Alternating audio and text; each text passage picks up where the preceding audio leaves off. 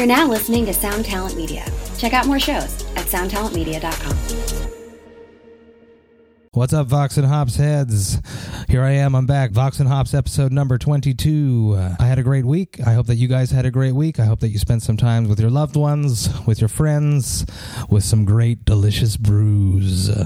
I had the opportunity of going to a new-ish microbrew here in Montreal, someplace that I hadn't been before. It's sort of on the other side of the city compared to where my normal stomping grounds of micropubs tend to be. So I made my way over there I had some friends that were celebrating their birthday there, and it just sort of worked out really well because I got to taste some new beers. And that brewery is called Four Origins, or in French, Quatre Origines. It is located in Griffintown, which is in the southern part of Montreal, southern western part of Montreal. It's located in this factory style setting. It's big, it's airy. It really reminds me of like an American brew pub. When I went in, they have like all the games everywhere. It was fun, it was good. I was looking forward to drinking my favorite beer from them, which is the Hoperation, which is Hoperation, and that is a double IPA which has been dry hopped with cryo hops, but sadly they didn't have it on tap, so I had to try a whole bunch of other different beers, so that was too bad. So I tasted a bunch of their beers, and my favorite one of the night was the Oat Pale Ale. It was delicious. It was hoppy. It was fruity. It was right up my alley, and I really, really enjoyed it that night.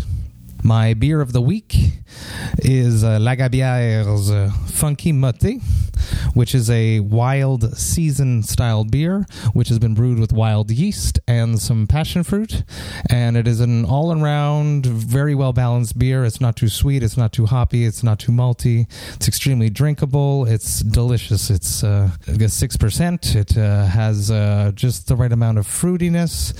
It's tropical because of the passion fruit, but it's not like overly fruity or like perfumey. It's a delicious, extremely drinkable beer, and it's a beer that I've been drinking since it came out about 2 months ago, and I will continue drinking. I hope that they're going to make it a part of their steady lineup, because I would be disappointed. As for my pairing of the week, just a reminder that I started this last week when I was challenged by my friend Danny Marino, who is a Vox and Hops alumni, the guitarist of The Agonist, is I'm going to be doing pairings of albums and beers.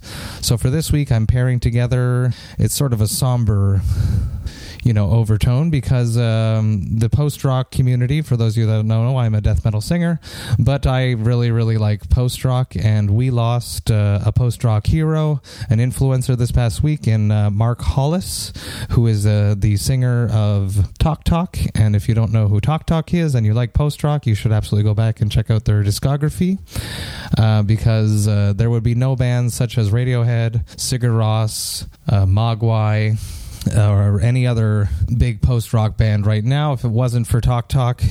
Throughout the 80s and into the 90s, Talk Talk really, really built up a strong foundation for post-rock, and I was saddened when I heard that this happened, and I was sad there'd be no new music. I love new music. I appreciate everything that they've put out and the influence that they've had on all these bands that I like, because all the bands that I like ended up influencing a bunch of other bands, so it's been like a nice, beautiful circle which has been turning and creating amazing music. The album that I would like to pair together from Talk Talk with the beer is Spirit of Eden, which is my favorite Talk Talk album, with, as I have to pair a beer to an album, which is an influencer, I have to pair it with Fin du Monde from Unibrew up here in Quebec, because just as much as this album was an influencer, the Unibrew, Fin du Monde, they were like the first people that were making craft beer, or one of the first people making craft beer up here in Montreal, and a lot of the people that I have interviewed on the podcast that are big like craft beer head nerds right now, craft beer enthusiasts right now, they all started with Unibrew. They were the first ones out there putting out Belgian-styled, Belgian-inspired beers, and Fin du Monde is a delicious, malty, almost caramelly Belgian-inspired blonde ale, which ranks in at like 9%. It's a heavy beer, but it's absolutely delicious. From what I've read up on the beer, it took them a long time to get this beer to go because they were extremely inspired by Trappist monks when they created this Belgian-style beer. It was brewed and then re-fermented in the bottle, which was a first in the American market at the time of launch. So I just can't imagine the Quebec beer scene without Unibrew. I can't imagine the post-rock scene without Talk Talk. So my pairing of the week is Talk Talk's Spirit of Eden and Unibrew's La Fin du Monde. Today on the podcast is the interview that I did with Dave Boucher 2 weeks ago while we sat down together at one of Montreal's best, if not the best, microbrewery, Dieu du Ciel. Check it out, Vox and Hops, episode number 22 with Dave Boucher of Extensive Enterprise. I warn you, what you are about to hear is very disturbing indeed.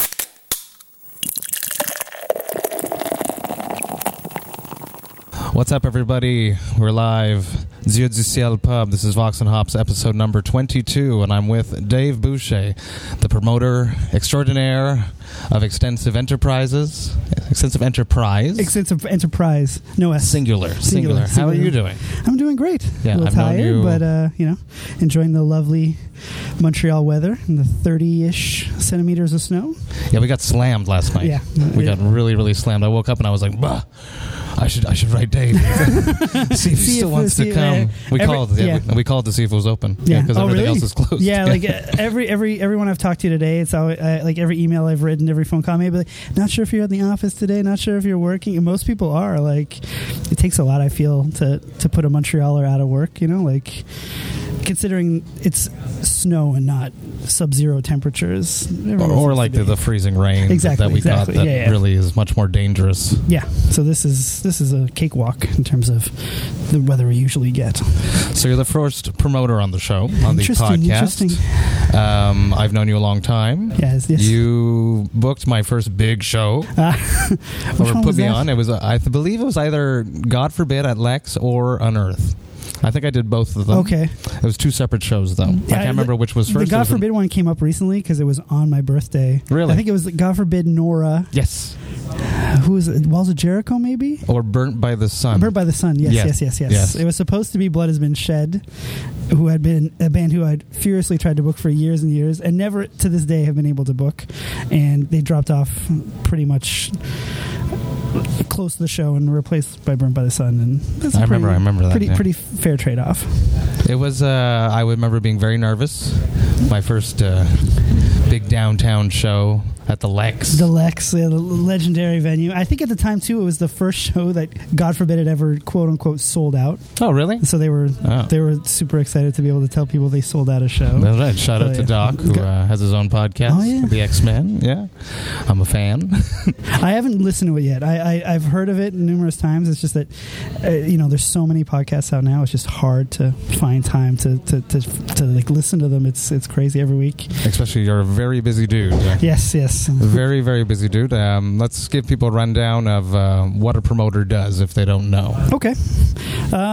So I put on shows. A lot's changed since I started doing shows. I think I thought it was 21 years. It's actually 20 years this month that I've been doing shows. Well, yeah. Congrats. I've been telling people, 20-ish. And then someone recently posted a flyer of the first show I ever did on Instagram. And I was like, oh, that's this year. So, yep. And in about a week, it'll be 20 years of doing shows. So, a quick rundown, in 2019, how it works. An agent will probably reach out to me, and he'll pitch me a few bands in a package.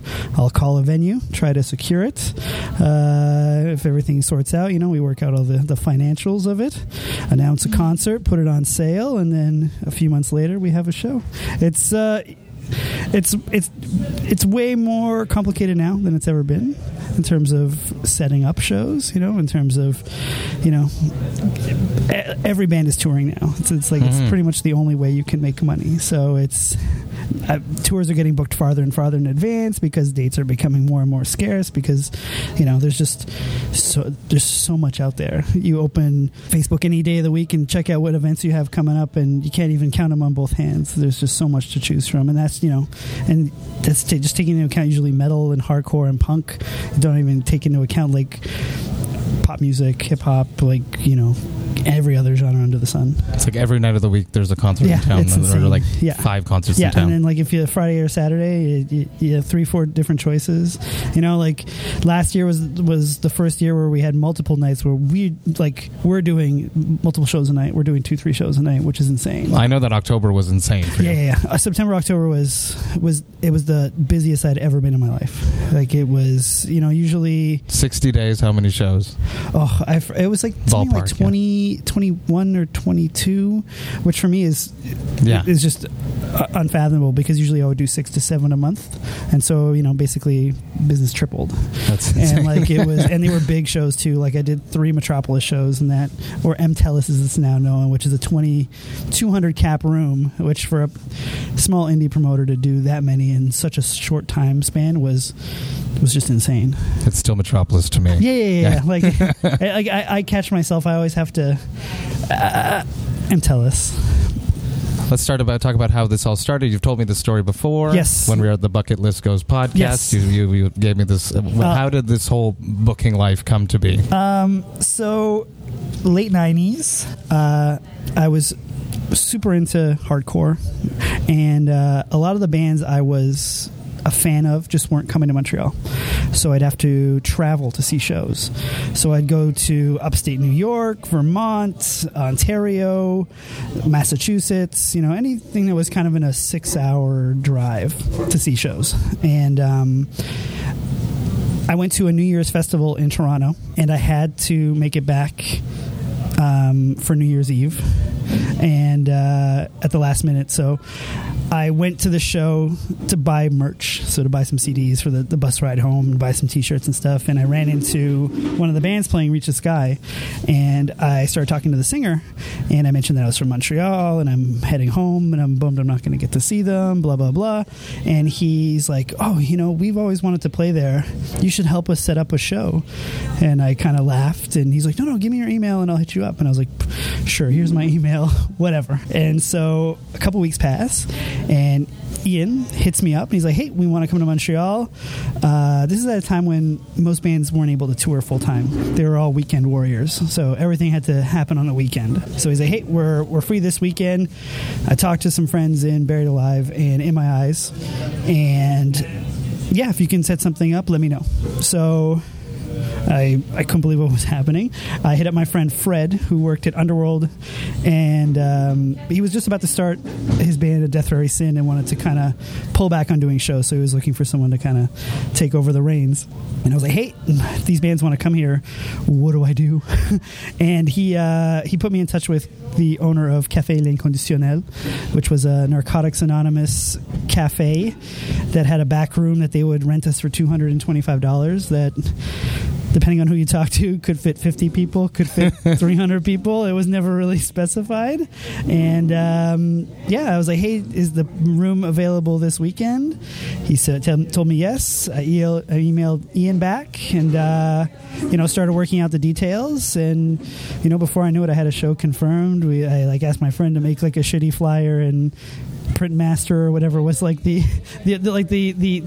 appropriate. I don't think Photoshop existed 20 years ago. I don't think so. No. But yeah, so yeah, like it all came together really quickly.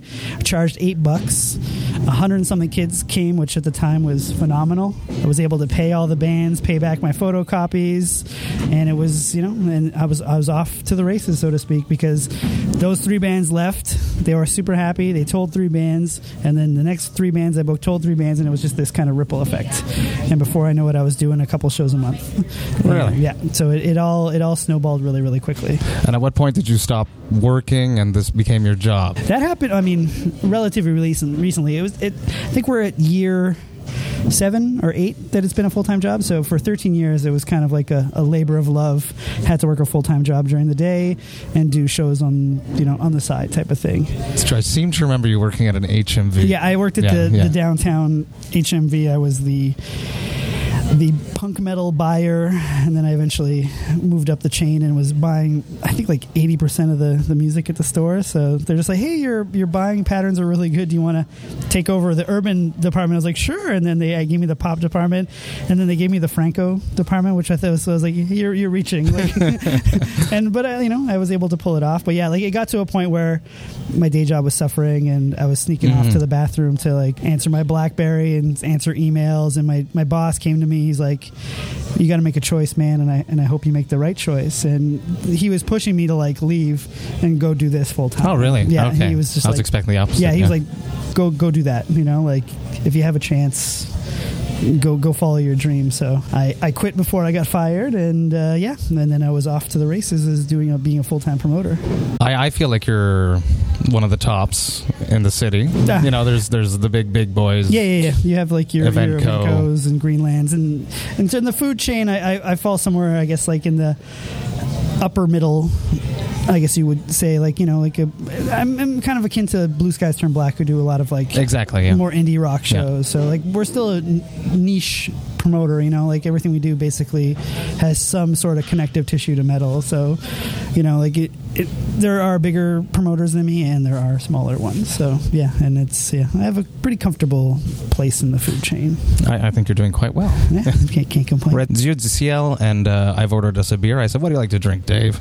And you said, I like IPAs. You chose an IPA. So I chose the Mega Mosaica, which is a amped up version of their classic Ultra Mosaica, which comes out in the summer normally. That's why I haven't had and this one. And it's their momentum. They put out like a 4-pack every month of specialty beers, like a monthly specialty beer. And this month of February, it's the Mega Mosaica. And I was actually, as I told you, drinking this last night, walking home in the snow like a teenager. It is a little strong. I'll admit that. It smells good. Color-wise, it's a nice, almost hazy, hay-ish type color. It smells very fruity. It has that citrus smell to it. It's good. It's really fresh. Not quite a New England IPA, but still very fruity, not malty at all, not West Coast. I wish I could add more to this, but I rarely drink, so I'm like, it's beer. It's good. Yeah. It's good. It's good. I'm a big fan of Zieu du Ciel. It's yes, same here. One of the classics that I was like, where are you? I was like, we're going to Zieu du Ciel. Yeah, it like was a very easy choice, and I've been wanting to come here, and I haven't had the chance to do it on the podcast yet. Who do you think were your influencers booking wise growing up, if you can remember, or if there was anyone? I would definitely credit the people at Greenland, especially Nancy Ross. She's kind of been like my fairy godmother in booking. Like anytime I had a question, she would answer. Pretty much, everyone that worked there, Paj, Duncan Blair at the time, now he's moved on to Evenco, he would help me. That they were always super helpful. And because I was doing shows that didn't really compete with theirs, that were kind of fringe, I'm sure they didn't really see me as any kind of competition, and we're like, we'll help Dave and do his little weird thing on the side. But no, they helped me get into like bigger rooms. They explained to me like the legalities of contracts. Like they really helped me because I went from doing like handshake deals to having I was like, what's back end, what is like what's a drop count, like all these like terms that agents would ask me for, and I'm like, like hey, can we get finals for a show? I was like, what? Like I just handed a band a bunch of money. I don't like really keep track of this stuff. So like they were always super helpful in helping me get to where I am today. Do you think that Extensive has grown more with the disassembly of BCI? Yes and no. For people that don't know, BCI was like a big... Yeah, they were the metal promoter for like the better part of 20 years. Yeah, shout out to Steph. Steph, yes. Yeah. He did an amazing job in the city. I definitely took over part of it. Like it kind of like almost like a custody settlement. Like Evenco kind of took... the more established acts, like the ones that Steph built, like the Children of Bodoms, the In Flames, the Opeths, and such. And I took a lot of the more like fringy black metal, death metal type of acts, the Dying Fetuses, the Mayhems. I'm trying to think who else I could throw in there, Marduk and stuff like that. So yeah, like there was definitely like a void to be filled. And at the time, I was pretty much exclusively doing hardcore and metalcore shows, and then there was like a void to be filled, and agents started approaching me like, hey, do you want to start doing some more metal type of shows. And I've always been a metal fan, and I had gotten to the point where I'd gotten comfortable with the ins and outs of how things worked, and decided I could take it on and start working with these more established acts. Do you consider the metal bands more established because they're more organized than hardcore? Yeah, or is it just definitely. There's definitely like a huge difference, like running, like a terror show and running like a Halloween show. Yes, you were mentioning that to me last time. That was the huge show. It was a huge show. It was like an arena show that we squeezed into MTELUS, and it's night and day in a lot of respects. Like it's. Doing like a hardcore show, it's like, hey, we're gonna be there around 3-4 p.m. Maybe we'll sound check. We'll take like a bag of chips and like a bottle of vodka backstage, and that's about it. And you don't have to really worry about anything else. Whereas like when I started doing these metal shows, it was there was marketing plans to be done, and backline to be rented, and like all sorts of crazy stuff. Like the days were much longer, which is one of the first things I realized. I was like, what do you mean I got to be there at 10 a.m.? Like that's insane. And then when you see these bands showing up with trucks and stuff, you're like, okay, now I get it. So it's definitely, and just like crew wise, like sometimes these bands don't even have a merch guy, these hardcore bands, much less a tour manager. Whereas like when you start booking these metal bands, you have like a whole bus just for their crew, like a TM, assistant TM, the bigger you get, sometimes they have an accountant on tour with them. Really? Yeah. Wow. It gets kind of crazy, like bass tech, guitar tech, drum tech, blah, blah, blah, blah, blah. It gets pretty crazy pretty quickly with some of these acts. What is one of the craziest riders you've ever...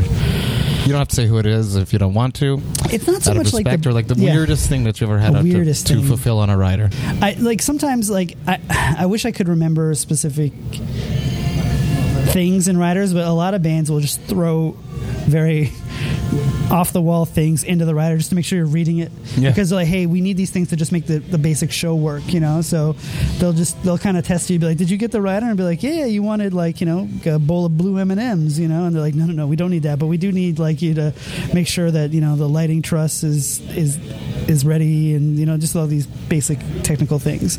Like backstage demands, it doesn't really get that ridiculous anymore. Sometimes like from a technical standpoint, it's intense, and you're just like, what? like that. Go back to that Halloween show, they're just like renting like an LED wall and stuff like that, and that's I'm lucky to say, like in all the years I haven't gotten a rider where I was just like, forget this, like who do you think you are? Like for the most part, everyone is very what's the word I'm looking for? They're respectful. They don't really need to. They know what they're walking into. They're not going to push it and ask you for like ridiculous things, But I'm sure if I was to go one step higher, we'd start getting into, hey, we need like leather couches brought in brand new backstage, and stuff like that. Like when you go on, I think that site was like the Smoking Gun or something like that, and they had like the Foo Fighters rider and the J-Lo rider and stuff like that. It gets batshit insane, but doing metal shows, it's pretty down to earth. What is the biggest mess you've had to clean up after a show? Watain, obviously. Those shows are legendary. In Montreal, like Animal Blood and that's the worst it's ever been. There is a smell that comes with a Watain show. It's gotten progressively better over the years. We've been doing shows with them for roughly 10 years, and every time they come back, it smells a little better.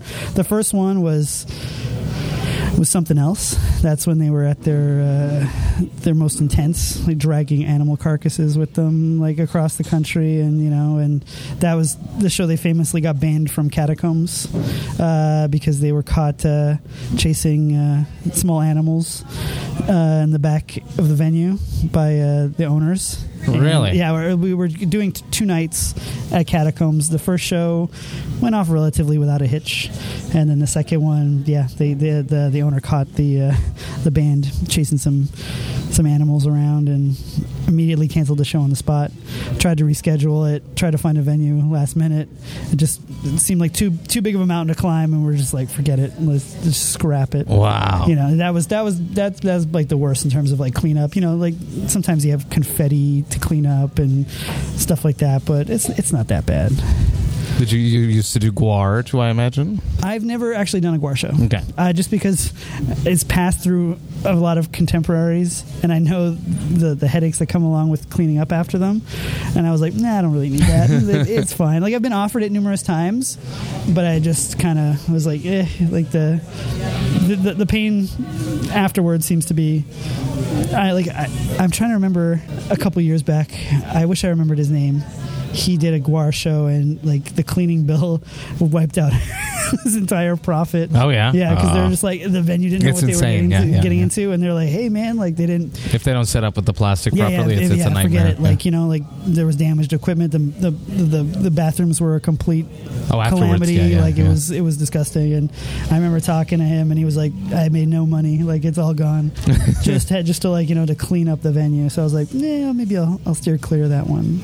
I've toured with both of them. I'm not sure which smell I appreciate more. What is the Gwar smell? It's the rubber and sweat. Ugh. Yeah. It smells sort of like car tires, almost caoutchouc. I can't imagine like wearing those costumes for a couple hours a day and probably not washing them and just like putting them in the trailer. They were great. They were super nice. Yeah. And they had like a 2-3 man crew. Which that does it all for the complexity of the show is pretty insane. And Watain were intense. Yeah.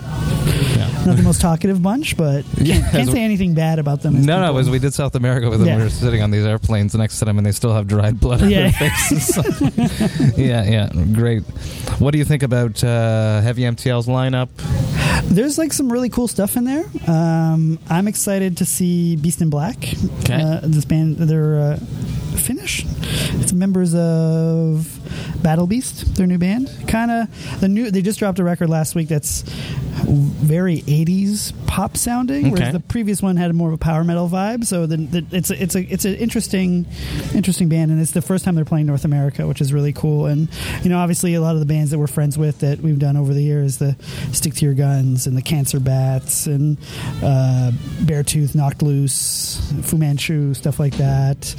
I missed Slayer on the last tour, so I want to see them one more time, definitely, before they go away. And Galactic Empire, I'm kind of curious to see too. Yeah. We'll see what that lives up to the hype. Then. Yeah, I'm a huge Star Wars fan, and I hope they get to play at night, but they're probably not going to get to. Yeah, I got to bet. Hopefully they realize that the more theatrical bands, like Watain is playing too, and who wants to see that band in the sunlight? It just doesn't work. Same thing like when Neurosis played a couple years ago. Like you just this band needs to play in the dark. Like it just doesn't work in the sunlight. So yeah, there's some stuff obviously I could do without that I'm not a big fan of, but definitely has their fans, so that's great. But it's the same case every year. There's always a few bands that I've never seen before that I'm super excited to see. Despised Icons doing Day of Mourning. I think Municipal Waste is doing Art of Partying, if I'm not mistaken, which is going to be pretty cool. So yeah, I'm super happy with the lineup. So looking forward to it. Do you think they were panicking when they leaked? I'm sure. Is that something that is a good press, or? It's kind of like when you're a kid and we'll just lay the groundwork for everyone. Heavy MTL is a huge festival up here in Montreal. Yeah. And Slayer on their Facebook, I believe. Their Twitter, I think. Okay, posted the lineup flyer, let's say. A week early, basically. A week early, and it was up for 20 minutes, and it got pulled down, but everyone shared it, and it went everywhere. How fast things work with the internet now. 20 minutes it was there, and it didn't matter. It was everywhere. All the major news sites. Scrolling my Twitter feed, scrolling my Instagram feed, my Facebook feed, it's all I saw. Because I missed the initial. Someone's like, the Heavy Montreal lineup leaked, and I was like, and then it's on Slayer's Twitter, and I went there and it wasn't. I was like, it's gone. But all I had to do was open my Facebook, and then it was everywhere, and everyone giving their 2 cents on the lineup. I like the how Heavy MTL handled it in their post. Yeah, they're like, we're excited to announce it, our new lineup, but obviously Slayer was a little too excited. Not as excited as Slayer. But yeah, I can't imagine you work on something for the better part of a year, putting it together, and a festival of that level, it's everything that has to go into announcing it, coordinating with all these artists and sponsors and so on and so forth, and it just gets leaked out there, it's there goes to bust your cherry. Yeah, exactly. I mean, the flip side is it's kind of cool. Like it's like, oh, it leaked, and you know, like there's like this buzz that builds from it, and people are excited, you know. So there's a plus to it, but the minus I think definitely outweighs it, and it couldn't have been a good day for the people who are working there, and had to, you know, and especially the guy who leaked it. I can't imagine. I hope he still has a job, you know. Oh yeah, definitely. Well, yeah. They probably just sent it to Slayer and said you're going to announce at this point, but they I'm sure that like what I'm assuming probably happened is that the announce. Like, it happens a lot with any kind of tour, like hey, please announce and go on sale this date. Actually, no, something's changed. You know, like there's a problem with the poster. This band had to drop out. No, and we got to change the announce. And I'm sure it got lost somewhere along the line, and they didn't get the memo about the date changing, and just threw it out there, and found themselves in a shitstorm, to say the least. Well, in their favor, they have a strong lineup. Yeah. That's it would have been if it was the opposite. Yeah, like if it was something that was, that got raked through the coals. Like Marilyn Manson and Slipknot again or something. Yeah, exactly. There's interesting bands. Yeah. Which is like, hey, these bands either haven't played heavy ever or haven't played in a couple of years. Yeah, and Ghost is hot. You can put Ghost in anything and everyone's happy. It seems to be like the biggest, for lack of a better word, new metal band that's come out in the last couple of years that's able to be an arena band. It's insane. Yeah, quickly too. Yeah, like I saw them like 2013, 2014 with Opeth. They headlined at Corona with that was the turning Ancient point. Wisdom and King Dude. Yes, if I'm not mistaken, that was like the first time I saw them, and I was like, oh, this is cool. And then never would have, if you're like, you played me that record and you're like, this band's gonna be one of the biggest bands in metal, I'd be like, yeah, sure, whatever, okay. And I love watching all these tough metal dudes get into it, singing I was like, along. I was like, it's a pop, they're like a pop band that happens to have like, happens to be like Satanists and have a very metal imagery. But if I played that record for my mom, she'd probably be like, oh, this is pretty good. I did it. I work in a daycare. Yeah. And on one day a week I show up early and I clean, like, we have like art rooms for the kids next to the classrooms, and I was playing Ghost, not the most recent but the previous one, the He Is song and stuff, and she's like, oh, this is like the first thing that you play that I like, an educator says to me, and I was like, he's talking about Satan. And then and probably immediately got mortified and like, no, they're very used to me, but have you ever considered having like an extensive enterprise festival?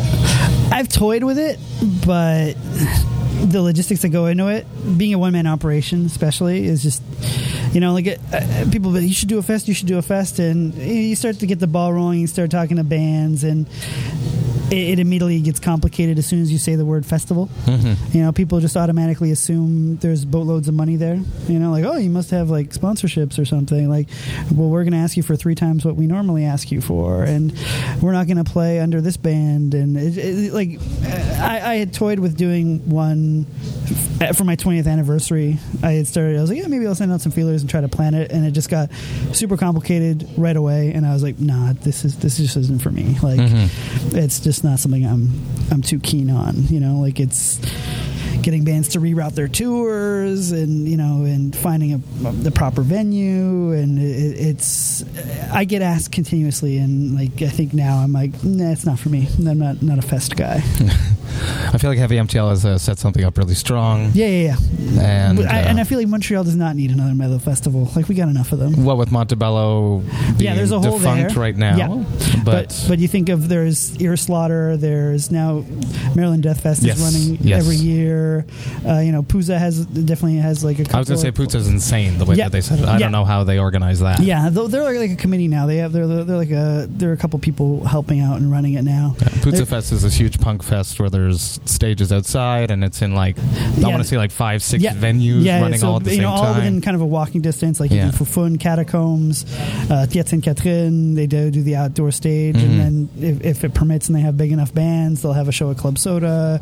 And it's very much akin to what they do in Florida for the Fest. I don't know if you ever heard of it. I have, yes. Yeah, so it's pretty much like a similar setup with what they do, and like kind of like a mini South by Southwest almost. Like, I'm friends with Chad, the merch guy of A Wilhelm Scream. Yes, and they're definitely a fest band. Yes, They've played it numerous times. Yeah. Exactly. But and I'm sure there's metal fests. Well, there was Wings of Metal, which doesn't happen anymore. But there just seems to be so many festivals in Montreal, especially for metal, that I was like, nah, we don't need another one. You're doing well. Yeah. I was like, no, I don't. There's one thing I definitely don't need is more work. You know, like, it's fine. What is the show that was your most successful? Your favorite, the show you're most proud of? Probably the first time I got to do a Metropolis show. It was the first time I actually was able to bring my mom to a show and be like, this is what I do, you know, like, because prior to that, you know, doing shows in dive bars for a couple hundred people, you know, because at the time, you know, like, I was like, I'm going to try to make a living off of this. And probably as a parent, you're just like, my son wants to live off death metal, like, okay, let him give it a try. And, you know, being able to do a show for like 2,000 kids, and it was, I think it was like A Day to Remember and August Burns Red, if I'm not mistaken. And, you know, it's especially gratifying when it's a band that we took from like doing Linko, playing in front of 100 people, and, you know, watching it go, like, you know, hey, they're going to play this room and there's going to be 300 people, and then we're going to do this room and there's 900 people, and then we can put them in a 2,000 cap room. It's like super gratifying to like watch these bands build, you know, and to feel like you have like some part in that journey with them. So a lot of the Metropolis shows hold a special place in my heart. The shows at Lex, definitely, you know, I you know, like, it's all kind of a jumbled mess.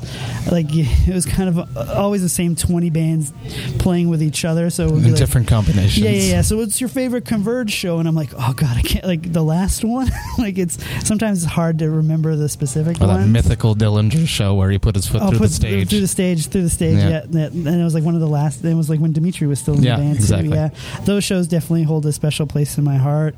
The couple of years we were doing shows at Underworld, like, I felt like the local scene was at its strongest. We had like a nice community. Like, those shows were, you know, amazing. Like, almost every show we were doing, it's like a 300 cap room, but almost every show we were doing there was sold out, and there was just so many local bands, and, you know, we kind of knew almost every kid by name that was coming to these shows. So yeah, it's hard to pick one in particular that means the most to me, you know, and getting to book a lot of the bands that I grew up loving too. You know, it's when I bought like the tape in grade 8, and then fast forward 15 years and I'm like putting together a show for them, you know, it blows my mind. Like, if I was to tell the 14-year-old me, he'd be like, hey, one day you're going to put on concerts and you're going to book that band, you know? Like, booking Napalm Death for the first time was surreal for me. Like, it was just like, I couldn't, I was like, I grew up listening to this band, and now I'm like, you know, going to get like vegan food for Barney, you know, and he's awesome. It's crazy. He's really awesome. Yeah, he's amazing. What would be the show that was like the biggest flop? Well, there's been a couple. Recently, I did the Michael Schenker Fest. Okay, yeah, it was like a guitar virtuoso. I took a sizable beating on that one. It was outside my comfort zone. You know, the primary demographic was baby boomers, and, you know, my network isn't built for that, you know, and I was just kind of out of my depth. You know, that and then there's been, like, over the years, like, disasters. Like, I remember doing a Chimera show during the STM strike and had to cancel it on the spot because no one could literally get to the show. Where was the venue? It was at Rainbow. Yes. So, you know, like, and I think, like, I'm trying to remember who else played it. Kanai played it. Kanai. Oh, yeah. Shout out to them. Yeah. And Soilwork, maybe? Soilwork had actually broken down and we're going to make the show in the end. But yeah, like, it was the type of thing where, like, I was like, hey, the subway's shut down. This venue's pretty much only accessible from this subway station. We got to cancel it. And then that was the first time I had to pay a cancellation fee. And learn that lesson, you know. And that was a nice conversation. Yeah. But I was just like, they're just like, hey, we just need this. And I was like, and I didn't know how to fight it or to contest it. And I was just like, okay, like, it is what it is, you know. Like, it wasn't an act of God. Like, it was just, you know, like, I wasn't protected from something like that. It's just like, it was one of those shit happens type of things. And they're like, get in the van, we're going to an ATM conversations. The classic walk to the ATM. The first time I had to do that was pretty rough too. Like, I think one of the main reasons I lasted so long is I got humbled really quickly. So my second show I did was for this band Ensign, the hardcore band from New Jersey, and the turnout was less than stellar, and the singer fell off the stage of Linko, which is not a very high stage. No, it was like a freak accident, and he just rolled his ankle Oh. really, really badly, and we had to like cancel the show on the spot, and I had to refund kids, and so like, I learned the lesson like pretty quick, like the highest high and the lowest low. So I kind of was like, okay, so it can be like this and it can be like that, you know. And from that day forward, I kind of had like, it was always in the back of my mind, like, I gotta be cautious, this can happen, it could all fall to shit, and never kind of put myself too far out there. Let's talk about some myths that I've heard. Not about you, but in booking in general. I was like, there's myths about me? You went to Tide now. Do you and agents, like, you take, like, you know you're going to take a hit on a show, but you get, like, pitched a bunch of shows at once. Yeah. And you know that some are going to be losses, but you know some are going to be successes, so you take the group of them and you hope they balance out. Definitely. Yeah. Like, you have to kind of cultivate a relationship with the agent. He takes on new bands, you know, that probably aren't bringing in a big commission for him that he has to build. So it's, you know, it's a relationship we all have to kind of take part in, you know. There's definitely times where I was like, I'm going to book this band, I really like them, there's probably going to be no one there the first time, and I might lose a couple $100, but hopefully it grows into something. And like you said, same agent will sell me another show that's a couple months down the line, and I know it's going to sell out whatever building I put it in, and I'll make back what I lost on that show twofold. So it is what it is, you know. It's definitely like, you have to take chances, you have to build bands, you know, because you don't get to just cherry pick what you want. You know, it's a business relationship. Exactly. Yeah. And you know, like so many bands that we did the first shows for, they weren't home runs. We had to build it, and you know, like I remember, like I booked the first Mastodon show here, and I couldn't give away tickets for it. It was with High on Fire. Wow. Who didn't get over the border because at the time they were traveling in this very weird converted U-Haul that had like bunks and like a little. It was very legal, I'm sure. Very illegal. And they rolled up to the border and they opened it and they're like, you can't drive this. And turned them away. But Mastodon had been in the country, so they're like, I guess we're going to do a Mastodon show. And I like charged $5 and people were like, no, we want our money back. And it was like Blood Mountain, or even before that? No, it was like, was it Remission? Okay. Yeah, the one with the horse on it. Yeah. It was that era. And, unbelievable. And people were like, oh, I was at the show. I was like, you're definitely not. Now they're like, yeah, like a huge band. Yeah. But it was just funny that, you know, like once upon a time, like I couldn't even give away those tickets. They're that's like, funny. No, I want my $15 back. That's funny. And I was like, High on Fire's not coming. I don't get to see Matt Pike Chaz. Shirtless. Not coming. Exactly. What is the venue you miss the most?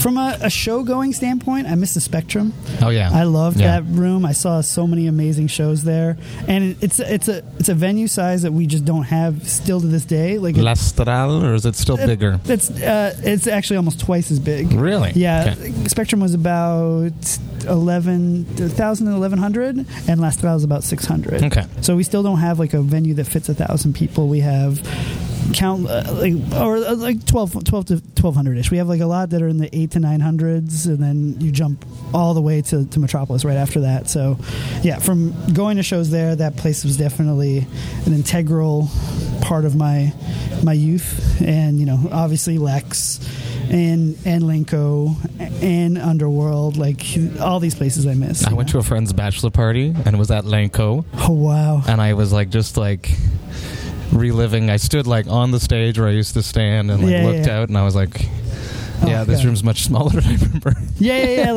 Like a couple years back, these kids rented it for a show, like just from a pure nostalgic thing. They overpaid for it. Like it was there's no stage there anymore. If there is, it's very very small. It was just very funny that like we all just showed up because they're like, just try to recapture our youth, you know. And lots of good times there drinking. It's funny because I used to go drink in that alley next to where the bands would park, and then there was an AA place, which just made no sense that I'd walk in and play it shit face most of the time. Completely shit face. Yeah, but like there'd be dozens of people out there. Like as soon as the band would end, there'd be a stampede outside, and people would be drinking their Bull Max, like 6.1 out of like a paper bag, and then the band would start and everyone would stampede back in, and so much fun. Oh god. And the amount of bands that played there, Blessed by Broken Hearts and all those things. We did Bring Me the Horizon there, and they just played Place Belle, you know, and Avenged Sevenfold play there, you know, like it's Alexis on Fire played there countless times, like, you know, know, so many bands came through there. Second myth: does a band get paid more if they pull up in a tour bus? Usually, I mean, like, you know what I mean? Like a band that will take the hit and get themselves a tour bus, do they get higher guarantees? I feel like they have to ask for more because they have a higher operating cost. And a booker will be willing to pay more? Or like it's just like, hey, like this band is touring and they're in a bus and they have like a staff of 8 people to pay. Like, you need to give me X thousands of dollars to pay for all this. Sorry, and then the band shows up in a van. Yeah. You know, they can afford to take like a lower guarantee and, you know, take a little bit of a risk because they don't have to pay all these people. So usually, if I had to look at, hey, I booked this show, were they in a bus? Did I pay a lot of money? Yes. Like it just ends up being that way. Okay, because so it's two positive myths. I like that. But that's like it's a very weird one. You know, like I've had bands show up in vans that I've definitely paid more than bands in buses. You know, like just like some bands can definitely still stay in a van and. Oh, they rake it in if you can handle touring in a van. And August Burns Red stayed in a van for a long time. Every Time I Die, Black Dahlia. I was going to say a lot of these bands, you know, and they just like we just want to buy houses and like cement our future, and then we'll tour with a little bit of luxury, you know. And then there's times I've, you know, bands that get in buses and pull up to these venues and nobody shows up, you know, and it's funny that way. So more often than not, yes, but there are definite exceptions. What is a local band that you remember booking as an opener that is now a huge band and you're proud of them? I guess Despised Icon. You know, I actually booked literally their first show with a completely different lineup with when Alex played drums, and you know, you look at what they grew to, and you know, like it's funny that, you know, seeing them play 2 sold out Club Soda shows. In terms of like local bands that got big, racking my brain as to other ones. You know, like definitely touched most bands. You know, we did like a couple of Beyond Creation shows, and to see where they're at this point is amazing. And you know, I don't know. I'm on the spot here. That's okay. No, I knew you were going to say Despised. That's what I had in my mind. That's and you know, like that's a band that had a very integral part of me being able to quit my day job. Was doing shows for that band. You know, where it's just like they showed me like, hey, we can do shows and 1,000 people will show up and the band will get paid a lot. I'll make money and be able to pay my rent, and it was definitely something to help me jump off that metaphorical cliff. Was doing shows for that band.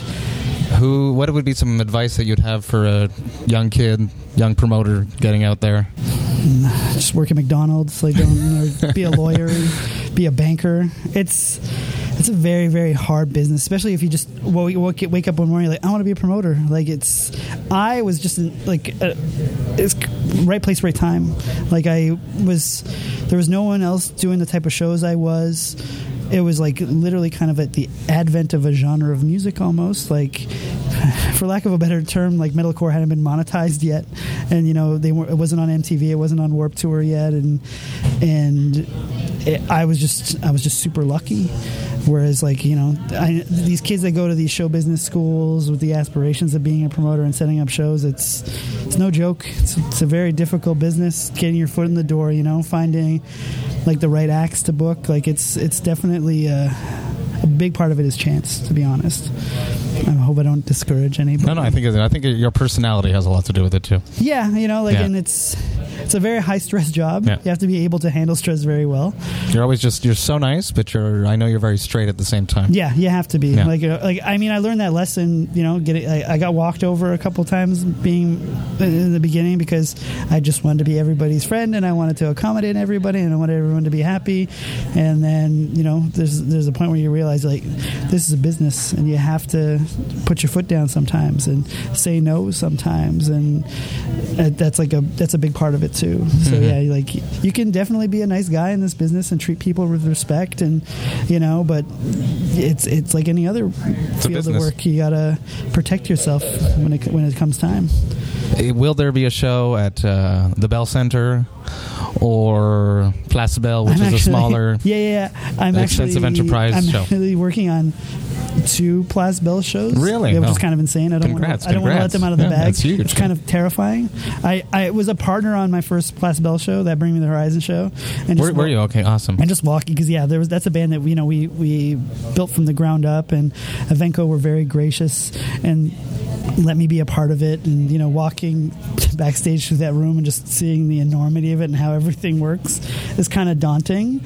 So it's definitely like a terrifying prospect, but an exciting one at the same time. Yeah, for everyone at home, the Bell Center is our arena where our hockey team plays. The Montreal Canadiens. Every major act, Metallica plays there, Rihanna plays there. Plas Bell is a smaller. It's a smaller version. It's 10,000, I want to say. 10 or 13. I wish I remembered the exact.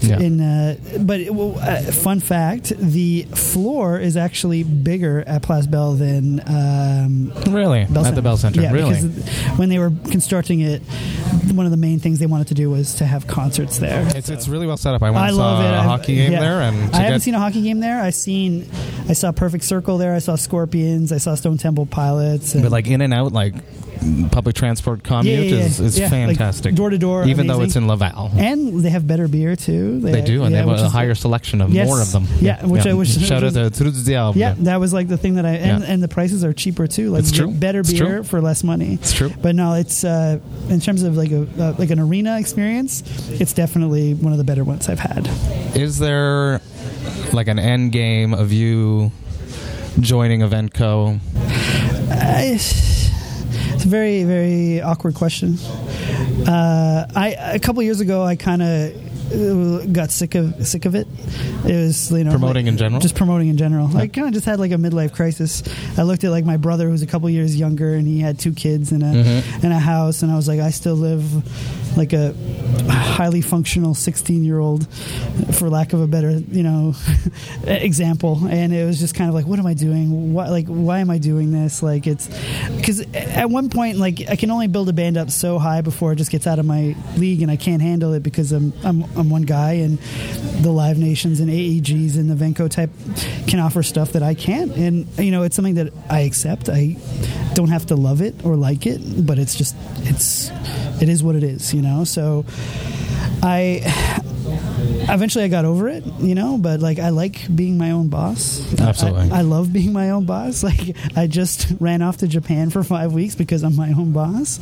And like there's definitely times where it sucks, like getting home at 2 a.m. and your diet consists of cheeseburgers and pizza and just pure garbage. Like there's things that come along with being like an indie guy that sucks, but there is a lot of upside to it. Like it's my business. I can decide who I book, what I book. It's so that I've.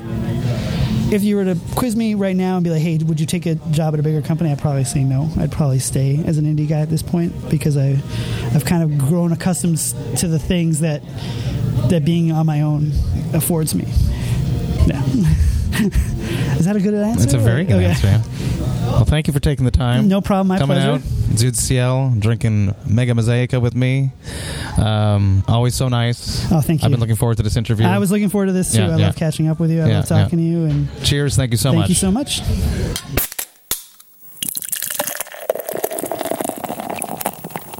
Hey, boys and girls, thank you so much for listening right to the end. I love it. Love you all, and I appreciate you all doing that. Love talking to Dave. He's just always I always say it, he's just the nicest guy. Always has been. Doesn't matter where you are or how you meet him. He just always has a smile. He might be in a rush, but he'll always take the time to say hi to you. I love digging into the behind-the-scenes section of putting on shows, the stuff that goes on behind the curtain.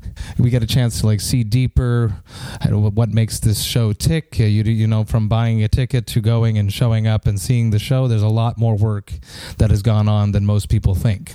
So big thank you to Dave for taking that time to come and hang out with me and drinking a pint. I'm doing a whole bunch of interviews this coming week, coming up with a bunch of really interesting people. I'm excited to share all that with you. I am leaving on tour in 2 weeks. I'm going to be in the States on the Hell Over North America, the Blast Beat Party with Aborted, Cryptopsy, Benighted, and Hideous Divinity. If you haven't gotten your tickets yet, you have to get these tickets because they're going to sell out. It's going to be sick. These shows are going to be off the hook. It was crazy in Europe because we just did the Hell Over Europe 2 alongside Aborted and Benighted, and that was insane, and you don't want to miss this party. So check that out. I'm going to put the ticket links in the description. As always, I just want to take the time to thank you all. I really appreciate you hanging out with me and my guests every week. I appreciate all the support I'm getting. I appreciate all your nice comments. I appreciate all the kind messages which I'm receiving. If you want to take that one step further, please subscribe to the podcast if you already haven't. And if you are subscribed, please like the podcast, rate it, and share it on your socials. Share it with people who like good beer, people who like tour anecdotes, people who like silly stories, if they like behind the scenes. I really appreciate all of you. There would be no podcast if it wasn't for your support, and there's only more coming. So stay tuned. Next week, Vox and Hops, episode number 23, coming at you. Cheers, Vox and Hops heads.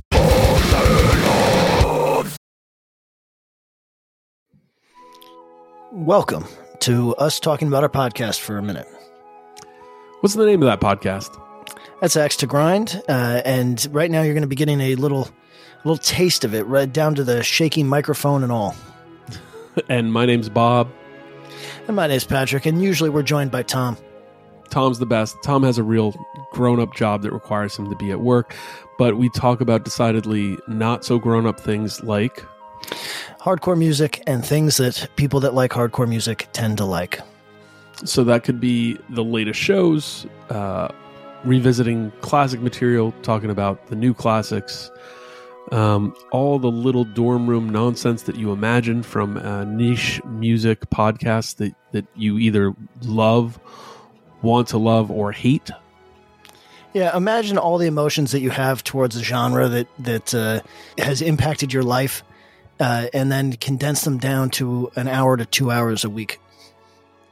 So triangulate your speakers, think about jumping off the bed, singing along, dancing like an idiot, and listen to Axe to Grind podcast.